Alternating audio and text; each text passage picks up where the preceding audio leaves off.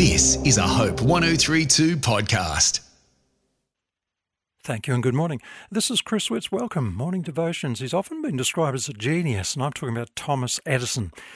This great man lived to be 84, remarkable 1,093 patents, and he was the driving force behind inventions like the phonograph, the incandescent light bulb, and even one of the earliest motion picture cameras, and he created the world's first industrial research laboratory. Thomas Alva Edison. He was an American inventor, businessman. Many people describe him as America's greatest inventor. Most people have heard of him. But not everything went to plan in his long 84 years of life. One night in December 1914, his laboratory was destroyed by fire and the damage exceeded $2 million, a lot of money in those days. And the buildings were only insured for $238,000. Now, interestingly, the buildings were made of concrete and they thought it was fireproof, but here was Thomas Edison's life work up in spectacular flames. And what it was spontaneous combustion caused the blaze. Charles Edison, that was Thomas's 24-year-old son, was running around the building that night trying to search for his father among all the smoke. He found his father and he was calmly watching the scene. "Charles, where's your mother?" he called out. Bring her here because she'll never see anything like this as long as she lives." Well, the family was devastated, of course, at this huge loss. Well, the next morning, Thomas Edison had a look at the mess and this is what he said. "There is great value in disaster. All our mistakes are burned up. Thank God," he said, "we can start anew." And the history books tell us that 3 weeks after this fire, Thomas Edison managed to deliver his first working phonograph. Now, I found what he said quite remarkable. Although this man lost so much, he believed it was never too late to start again. I think it's quite a good lesson for life.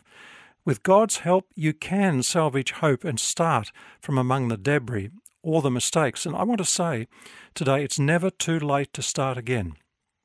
Yeah, sure, life's complicated, it's imperfect, it's messy, you're part of it, and so am I. But there will never be a time when you can't step back and just start all over, because when you stumble and fall, the option you've got is to get up and fix it or stay where you are. And failing actually gives us a lesson to learn and gives us room to grow. Most importantly, we become stronger when we have that desire to succeed. Now, you might say, well, that's okay for you. My situation, you don't know my situation. It's too messy. I don't think I can start again. Well, look, it was the old Chinese proverb that said the best time to plant a tree was 20 years ago. The second best time is now. And with faith in a loving God, it's never too late to start again and again. And failure is never final, because when you include God, your loving Heavenly Father, in the story, He's an expert. God is an expert at bringing people out of the ashes and despair of loss. We often fail because we're too afraid to take a risk. It's easy to just wallow in self-pity, to seek everyone's sympathy, and get up. It's all about being persistent. We become better as we make more mistakes, and then we can correct them. Now, in the Bible, Proverbs 29:25 says this: "Fearing people is a dangerous trap, but trusting the Lord means safety." Did you hear about the man who directed in his will that 4 words be placed on his tombstone when he died? And the 4 words were, "At least he tried." Now, sometimes you've got to take risks. Don't be afraid to go out on a limb, someone said, because that's where the fruit is. And then again from Proverbs 20, verse 30 from the Old Testament, sometimes it takes a painful experience to make us change our ways. Now, isn't that true? Regretting doesn't change anything. It only just keeps you from looking ahead.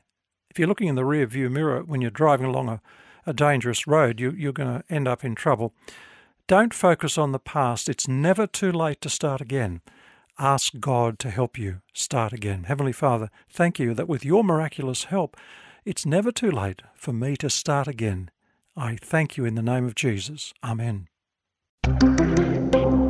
This is a Hope 1032 production. Thanks for listening.